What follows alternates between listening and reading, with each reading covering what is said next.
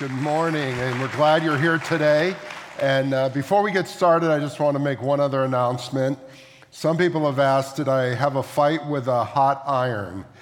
And the answer is no. I'm taking cancer treatments for my face. Those of you who moved to Florida as adults don't have to worry about this, but the sins of my youth, staying out in the sun way too long at the beach and playing tennis my whole life, has caught up with me. So this isn't because I got a sunburn last week. This is because I got sunburns when I was 18, 19, and 20.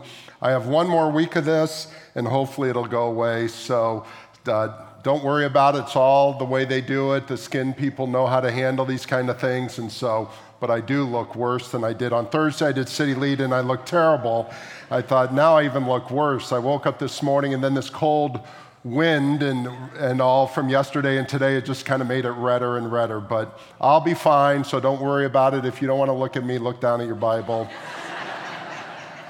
But Elizabeth said, what are you going to do?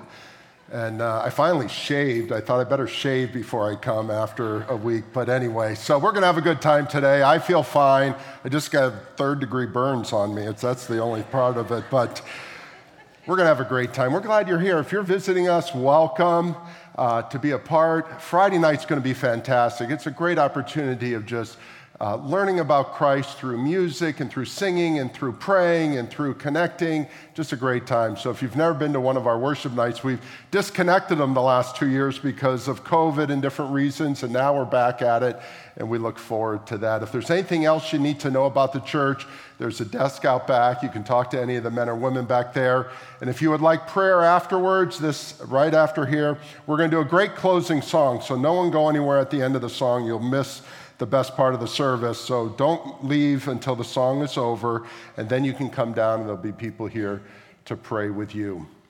Well, I talked about last week that what we're going to do this spring are two different sermon series at the same time. What we're going to do is we're going to talk about discipleship, and we're going to talk about the Gospel of Mark. So 1 week a month, starting today, we're going to talk about what does it mean to be a disciple of Jesus Christ, and then we're going to spend the other 3 or 4 weeks of the month talking through the Gospel of Mark, ending around Easter time. So we can't get through the whole Gospel of Mark between now and Easter, but we'll do different segments of it till we get to the Easter story, and then probably pick up a couple of the parables and a couple of the healings and things like that after Easter to kind of catch up. But I want to have the Gospel of Mark and Easter kind of come together at the same time in a few months. So what we're also going to do in our groups is once a month, we're going to have a video talking about the discipleship area that I'm speaking about once a month. So if you're in a group, you'll hear it twice a month, once here in the service and once in your group. If you're not in a group, you'll hear it here, and that's fantastic. So it'll be a very interesting time. So let's look at it today. I want to review a little just for the next few minutes about what discipleship is. If you could begin the slides up top. What is a disciple, and what do we want to do here? We want to develop disciple-making leaders in this church. We use the word leader, but we could also say we want to develop disciple-making disciples, but it's too many D's in there, so we've used the word leader.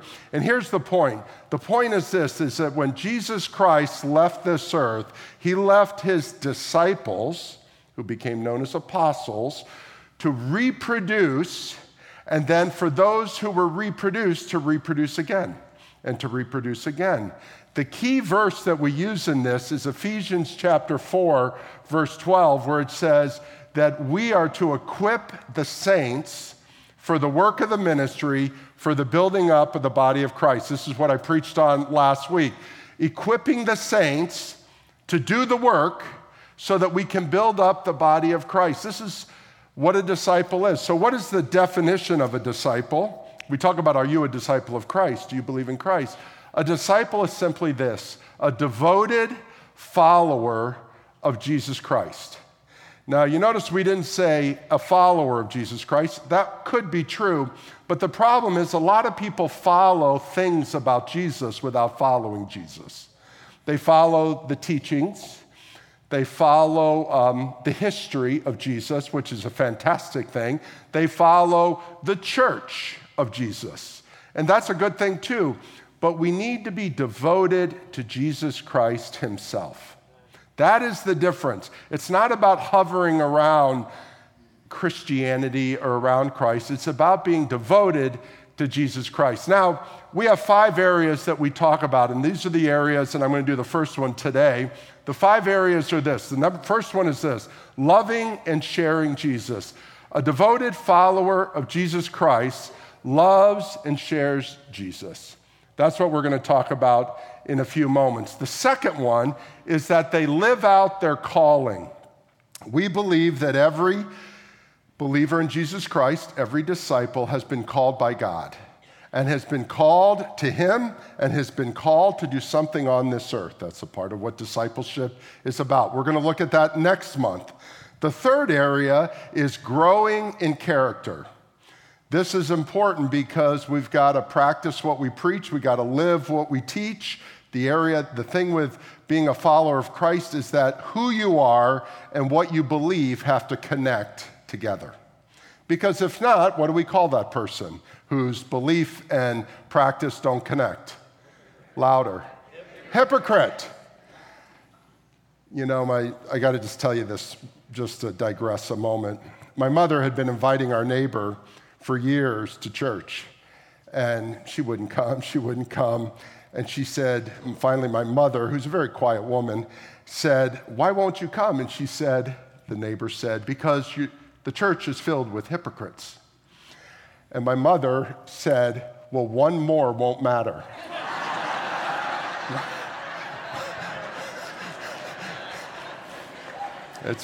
The church is filled with hypocrites, and that's why we're here, to try to move us from hypocritical to followers who are devoted in Jesus Christ, right?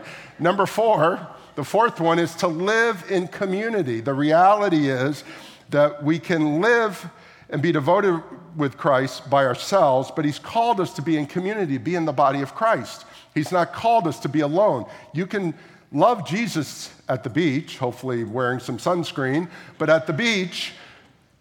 But that's not what we're called to do all the time. That's good, but we're also called to live in community. And then finally is to use our gifts. We need to use the gifts that God has given us.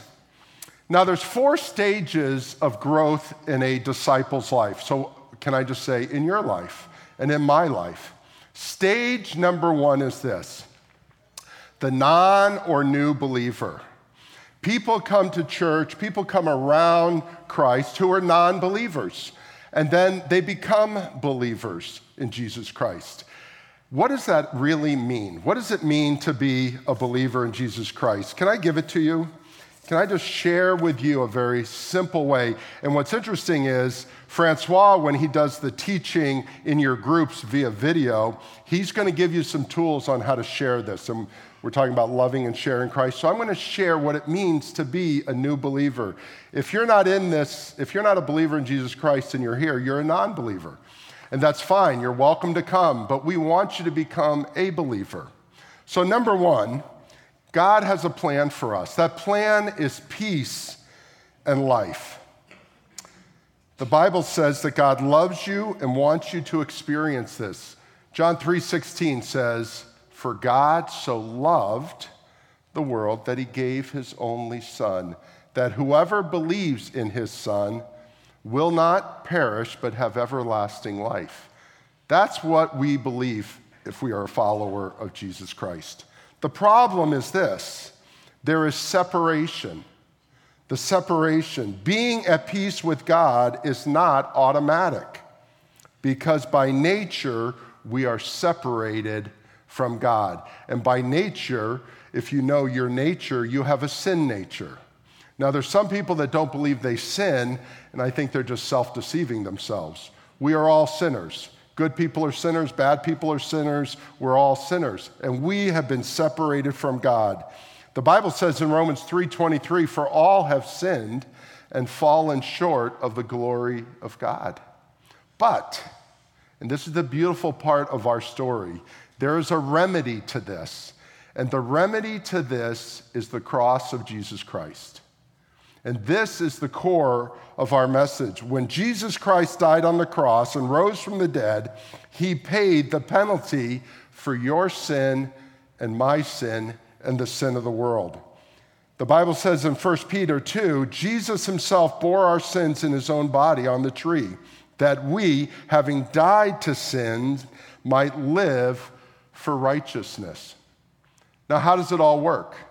It's because we're not all followers of Christ. The fourth is our response. Our response is you need to receive Jesus Christ. Receive Jesus Christ. You cross the bridge into God's family when you receive Christ by belief. Listen to this, John 1.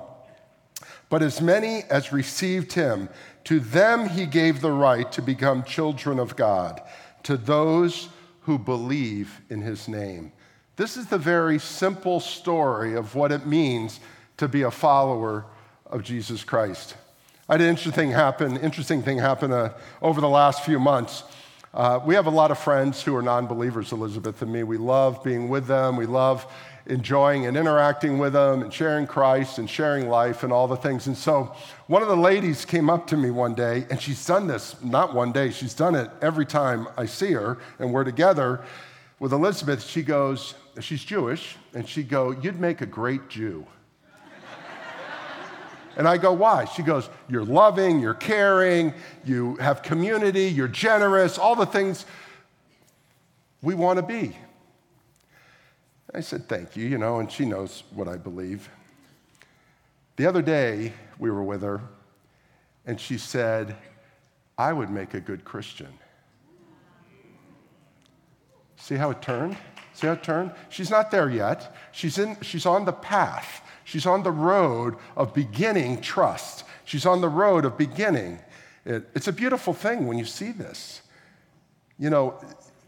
People go, "How do you share Christ with non-believers?" I just think you share Christ. I don't know. You just talk about Christ, and they might reject him. They might say you can't, but eventually things start to happen. I hope to digress, I hope you have put in your Bibles the two names that we talked about last week. Have you done that? Have you been praying for those people?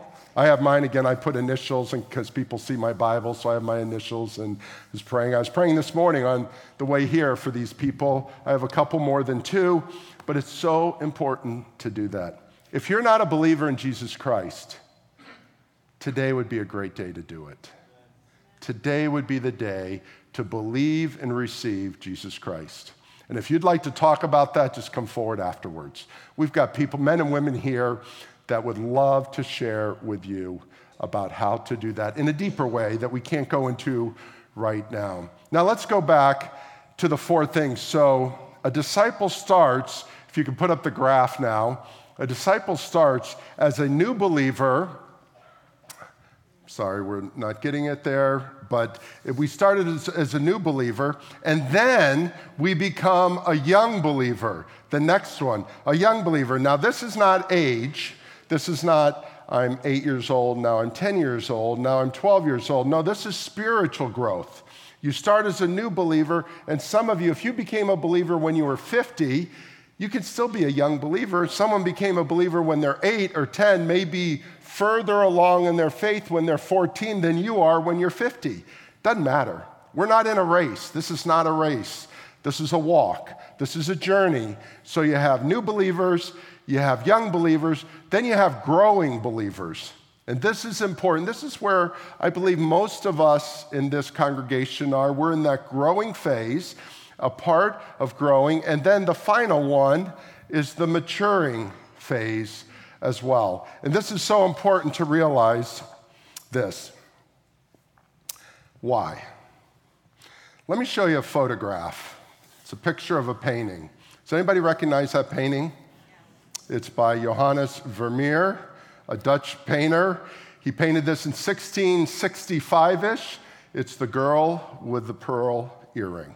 It's very famous. Movies have been made about it. What's interesting about Vermeer is that he never sketched his models. or whatever he was painting, if it was a still life, or he does these beautiful pictures of globes and of different things and of fruit and people. He never sketched. He's the only artist of his period who never sketched beforehand. He went straight to paint.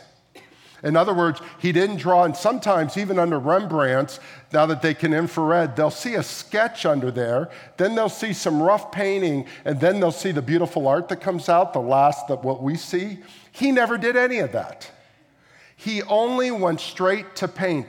And his pictures, especially his portraits, changed the whole understanding of portraiture back in those days because he almost made it photographic. Now that's 250 years before color photography was made. And he made it almost photographic. No one could figure it out. They thought it was pure genius that he had it in his head that he could do it without sketching. Even the greats, Rembrandt and Van Eyck and all these guys and women, both of them, would do sketches. And we have pictures of their sketches and then we have their paintings. None of that with Vermeer. And then they finally realized how he did it. He was a scientist as well as an artist. And in his science, he learned the science of light and optics way before mirrors were finalized, done so well and reproduced so well. But he could optically get light onto the model and into an optic and reflect onto the canvas. And he would paint the reflection of the model on the canvas. Only guy who ever did it in that whole period, and no one ever knew it until I think 20 or 30 years ago. They thought he was just a genius, and he was a genius of optics, not of paint. Well, he was a great painter as well. What's the point? The point is that he copied the original exactly. We, as followers of Jesus Christ, are to follow the original, the model. The model is Jesus Christ, and we are to reflect Jesus Christ. Now, it's good that we sketch, and it's good that we write and all, but the most important is to reflect Jesus Christ. And when we reflect it, it is the most real that people can see who Christ is. Because we call ourselves Christians. Christian means follower of Christ. It means we are little Christ. And so we need to reflect as well. Now, let's talk about love and share Jesus for a few moments. And as we do, I want to give you a couple of verses that are key in this area of loving. Number one, John 14. John 14:15 says, Jesus said, "If you love me, you will keep my commandments." Now, it's interesting. In other places, he says, "A new commandment I give to you, to love one another." But the loving one another is a command. But if you love me, you will keep my commandments. There is a key importance to loving Jesus Christ. It's not just knowing about Christ, it's not knowing all his sayings, all his teachings, but do you really love Jesus Christ? A second verse that's very important in this is Matthew 6:24. This is in the Sermon on the Mount, Jesus is speaking. He says, "No one can serve two masters, for either he will hate the one and love the other, or he will be devoted to one and despise the other." He puts love and devotion together. He puts despise and hate together. And then he makes this outlandish statement, Jesus does: you cannot serve God and money. Now, I'm not going to talk about money today, but Jesus goes to the core of the reality is you're going to serve something or someone, you need to pick who it is. Do you love Jesus Christ, or do you love something else? Money is not just currency. Money was kind of a representation of all the other things. The psalm writer says this also in Psalm 27, in one of those great psalms, Psalm 27, verse 4. He says, "One thing I have asked of the Lord, that I will seek after, that I may dwell in the house of the Lord all the days of my life, to gaze upon the beauty of the Lord and to inquire in his temple." Do you see there's an intimacy there? There is a love. The question I have for you is not, are you a Christian? That's a bad question. Do you love Jesus Christ? Are you a follower of Jesus Christ? If you're taking notes, I want you to write this down. And if you're not taking notes, I want you to write this one thing down. So write this down. You hear it, you experience it, you share it. You hear it. So over here, you hear about Jesus Christ. You hear about what he's done. That's important. How do we hear? Faith comes by hearing. Things we hear testimonies, we hear the word, we hear it through worship, we hear all these things. We hear it by the still small voice of the Holy Spirit. We hear. Then, for some, it stops. They've heard it. Some of you have come to church today, you're listening online today, you're listening to this weeks later, and you're going to hear this, and it's going to stop right there. Oh, that was good. And it ends. But for others, you begin to experience it. And the reality is that the life of followers of Christ has experience to it. Do you really love him? What is happening? Do you have an understanding of the scripture? Are you interacting with others? Is there conflict that you're resolving? All this experience going on. I'm confused at why some things have happened. That's experience. All this thing is going on. Remember that last week we talked about some of the disciples, the apostles, doubted. This is a part of the experience. It's not all good experience, but it's all real experience. And you're interacting with what you have heard, and you're experiencing it. Now, some people stop here. I've heard it, I've experienced it, and it's just about me. You need to realize that your faith in Jesus Christ is not just about you. You also have to share it. There's hearing it, experiencing it, and then sharing it. Because if you hear it, that's hypocrisy. If you hear it and experience it, that's privacy. I have a friend that has told me many times that her faith is private. I go, that's foolishness. Your faith cannot be private. It can be personal. It's personal, but it's not private. Can I trust you?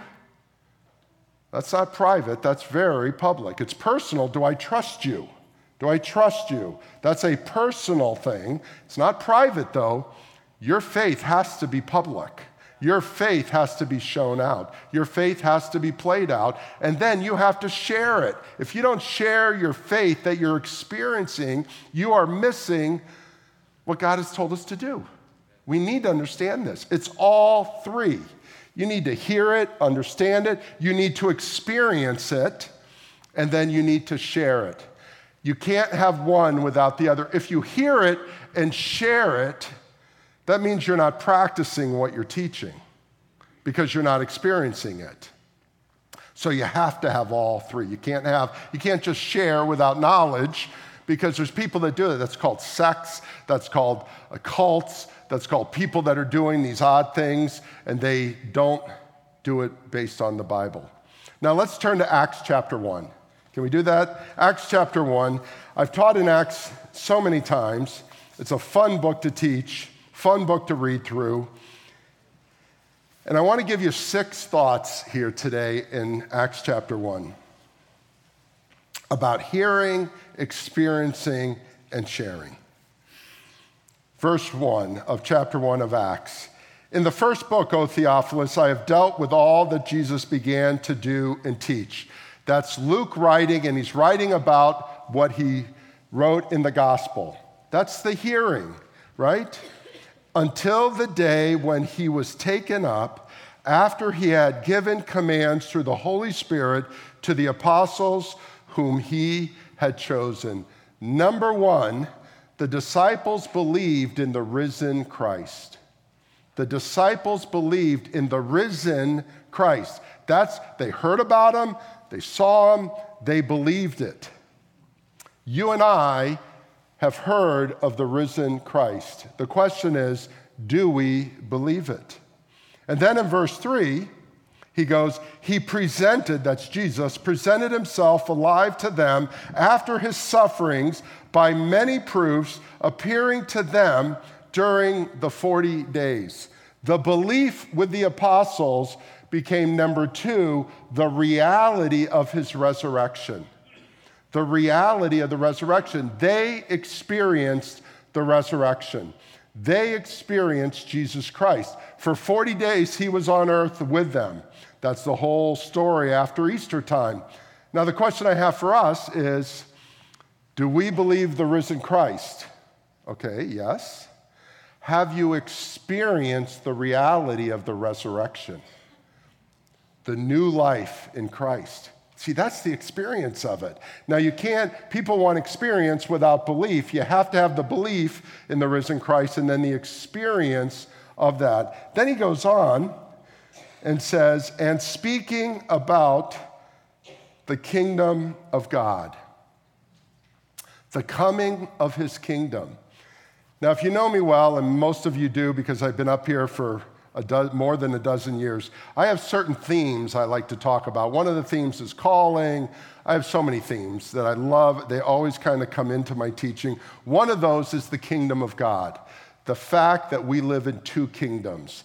It's all throughout the New Testament, and here it is that Jesus Christ came to bring the kingdom of God to earth. How did he bring the kingdom of God to earth? Because he didn't bring an earthly kingdom. He's not here reigning over a country. He's not even reigning over Jerusalem, for goodness sakes.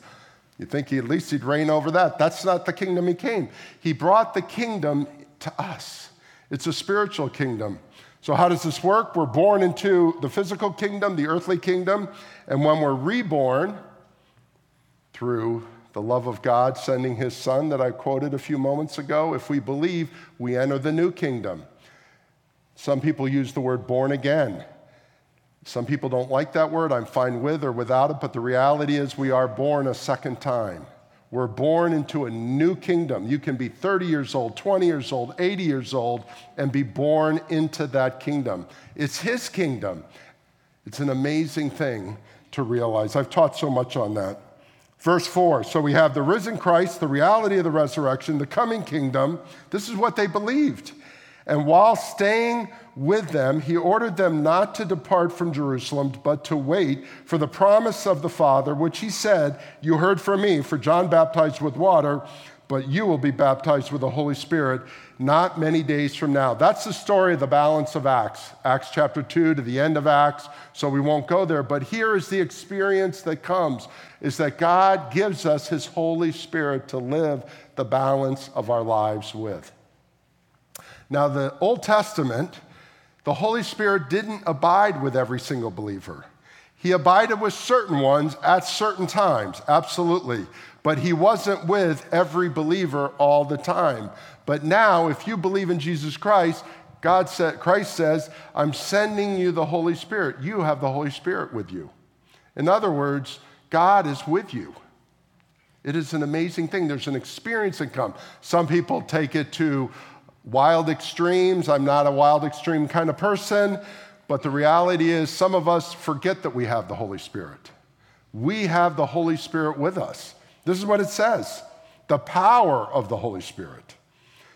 So the disciples believed in the risen Christ, the reality of the resurrection, the coming of his kingdom, the power of his Holy Spirit. And what did they do with all that?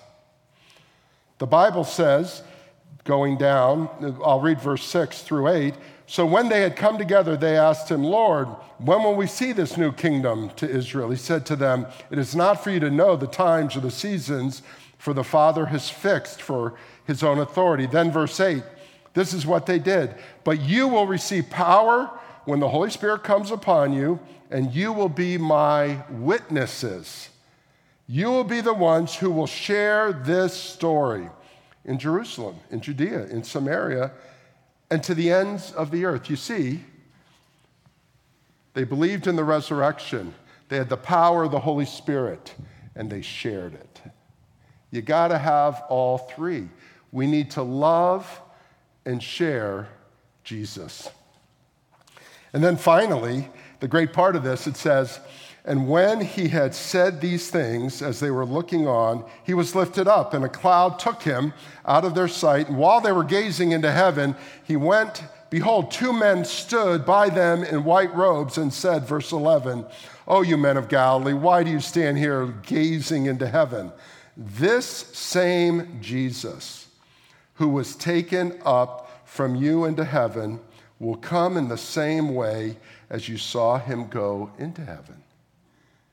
The beautiful thing is the promise after we have the hearing, the experience, the sharing, the promise that Jesus Christ is coming again. This is the beautiful part of our story. And it's the same. He said, he's coming back the same way he went. He's coming back to be with us. Now, you and I don't know when Jesus Christ is coming back, do we? Some people think they do. I'm hearing this more and more now.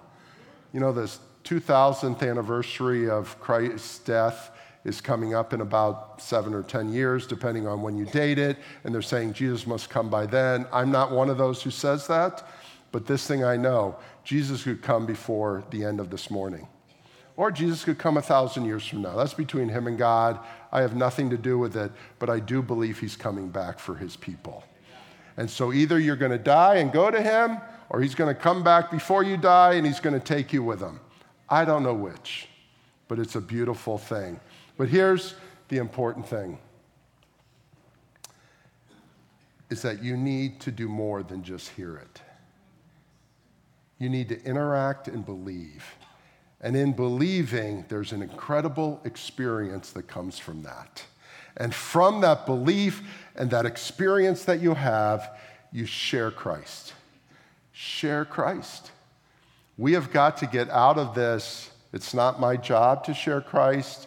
It's not politically correct to share Christ. It's not woke to share Christ. Use whatever word you want to use nowadays. It's not in vogue to share Christ. I get it. But what are we told to do? Share Jesus. Just share Jesus. You can share Jesus. Here's the beautiful thing. You can share Jesus from, if you're hearing, experiencing, and sharing. You can share Jesus from using the word and doing that. You can share from your own experience. I tell you what, God has used you in your life, in your experience. Share what God has done in your life. You go, I'm not a theologian. I don't remember all the verses. I get all mangled up when I want to tell somebody. Just tell people what God has done in your life, and it'll start to flow. And the love of Jesus will flow out of your life such that people will go, tell me more. Connect with you. They want to connect. It's a sense of community. It's interesting. When I talk to a lot of non-Christian groups. I love talking to non-Christians. I just love it. I love talking to them. They're not used to hearing people who can talk well, and you just don't get it. Business speakers are terrible. It's just amazing. And so you have to be careful when you do it, because I'm good at telling stories. I can get people to cry. I can get people to emote. I can get people to laugh. When I get you to cry, and we'll tell a nice story, and we're all tearing up, which I'm a crier, so I can cry, it's because I have Jesus, and it's kind of coming out. When other people cry that don't have Jesus, it's just kind of an emotional experience, right? It's nothing wrong with it, it's just an emotional experience. But what's amazing, when somebody is having an emotional experience, you can tie that back to the Creator, not just to the emotion. And so many times, I tell you, you've had tragedy in your life, you've had struggle in your life, you share that with someone else who's had tragedy and struggle with their life. They will emote, and you can take them right back to the Creator God who has saved you. It's something you can do. If you just go, turn or burn, you can do that. I'm not good at that one, but people do that. I'm more like, this is what God has done in my life. This is how my life has ended up. And then track it back to the Creator. Track it back to your Savior. Track it back to what God has done. And people will listen. You can share Christ. Now, in the groups, Francois is going to this, all of you are going to be, who are in groups, and there's like 500 of you in them. He's going to give you more tools on how to do this. Now, let me share why this is all important. I want to show you a couple of pictures of an old church, if I could. This is the Church of the Holy Sepulchre in Jerusalem. It's physically one of the oldest churches in the world. It's in the top 10 oldest churches. It was started in 336 AD. That is a long time ago. Some of the foundation pieces are still there. It burned down, it was torn down, it's rebuilt. Here it is right here. And it's a beautiful thing. I can also say it is probably the most chaotic place in the world. Chaos reigns there. And I'm going to tell you why in just a minute. Show the entranceway. The front entrance is gone. It's hidden down underground. Now, this is the side entrance there, and I've been there many times. That's how you get into it. Just hold the slide there for a few moments. Jerusalem was under Muslim rule for about 1,500 years. So this is a church in a Muslim-controlled area until 1917. And so the church lived and existed under Muslim rule. So it was under a sultan. And so what happened was everybody claimed, all the churches claimed they owned this church. So there were 6 churches who claimed. It was the Roman Catholic Church, the Greek Orthodox Church, the Armenian Church, the Egyptian Coptic Church, the Ethiopian Church, and the Syrian Jacobite Church. 6 churches all claimed they owned that building. So the Sultan kind of didn't know what to do. It was chaos in there. Literally, they would fight. I mean, this is for hundreds of years. They would fight. So much so, to this very day, the holders to the key to that door that locks it every night at 10 o'clock at night is a Muslim. And it's been that way for hundreds of years because of the chaos that is inside. No one can decide who should hold the keys, so they don't let anybody hold the keys. An outsider holds the keys and opens it up every morning and closes. I've been there at 10 o'clock at night and watched the guy lock the door. Not a Christian. So show the next slide. Up above, you can't see it, but I want to show you the next slide. Show the slide with the ladder. Above the entrance is a ledge, and there's a ladder there. Do you see the ladder? That ladder's been there since 1725. 1725. That's older than our nation. 1725. It's there. It's made from Lebanese cedar, so it's hardwood. And you go, why is it there? Well, originally in 1725, some Armenians, some of the monks lived up there, and it was get hot at night. So they wanted to go out at night and kind of cool off, so they'd put a ladder there, go out on, there's a ledge there, it doesn't look like it, but it's a larger ledge. They'd go out on the ledge and cool down, because Jerusalem's hot. So they'd cool down, go back in, go back out, go back in every night, go back out, go back in. Well, they were fighting, right? Everybody's fighting. So finally the Sultan said, you cannot change anything in the Church of the Holy Sepulchre without all 6 churches agreeing on it. Okay? All 6 churches. So the 6 churches couldn't agree when the Armenians wanted to bring the ladder back in. The others wouldn't agree. So that ladder has been sitting there since 1725. It was stolen twice. It was put back twice. The exact ladder was put back, and it's called the immovable ladder. No, it's just a piece of wood. I could move it. You could move it. It could be just pulled back into the opened window there. It's not that big, maybe 8 feet long. You can see it there. Now, the Sultan, in 1752, I believe it was, made an edict. This is why I'm telling you this story. He made an edict that said the whole thing about the 6 churches had to agree on everything. This is why it's not painted. This is why it's in bad shape. This is why fights break out in there all the time. They can't change anything. And do you know what he called this edict?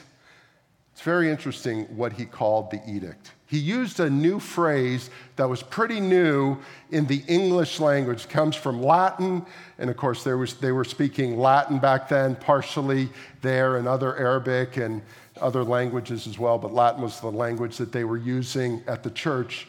They called it, the Sultan called the edict, the status quo. This is where you get status quo from. Status means state, doesn't change. Quo means doesn't change. Your state doesn't change. In other words, the same remains the same. Status quo. And the church, I take people, we're going to go there, those 30 of you that are coming with me, and you'll all say it's the worst part of the trip. I love taking you there, and here's why. Because below the Church of the Holy Sepulchre is the traditional place of Golgotha. This is the traditional place where Jesus Christ was crucified. Now, was it there or 20 feet over here, 50 yards over there? I don't know, because it was 2,000 years ago. But this is the place where the world recognizes that Jesus Christ died on a cross. Right below the foundation. I'll walk you right to the place when we're there in a few weeks, those 30 of you that are going. Now, how can the most important event in the world, the death of Jesus Christ, and then the church is also over the traditional site of the tomb. So, because it's a huge basilica, so down the way is the tomb. So the most important weekend, death, burial, and resurrection of Jesus Christ, is the most chaotic place in the world because of status quo. My friends, you and I cannot live by the status quo. Our culture is telling us how to live by the status quo. We're all told how to live by the status quo. There's something about hearing about Jesus Christ that will cause you not to live by the status quo. The status quo says, live within this box. The status quo says, have your faith private. The status quo says, you can do your belief in the church, maybe even into the school, maybe into your home in a Bible study, but do not take it out of those doors. That's the status quo. My friends, we cannot live by the status quo. We have got to break out of the status quo and share Jesus. Share the love of Jesus. That is the best example of the hate that people can have for each other, and what causes that is the status quo. You and I cannot be people of status quo. We have to be people that believe in Jesus Christ, act upon it, have the experience of it, and then share it with others. Do you believe that? And if you do that, you are a disciple of Jesus Christ. Let's pray together.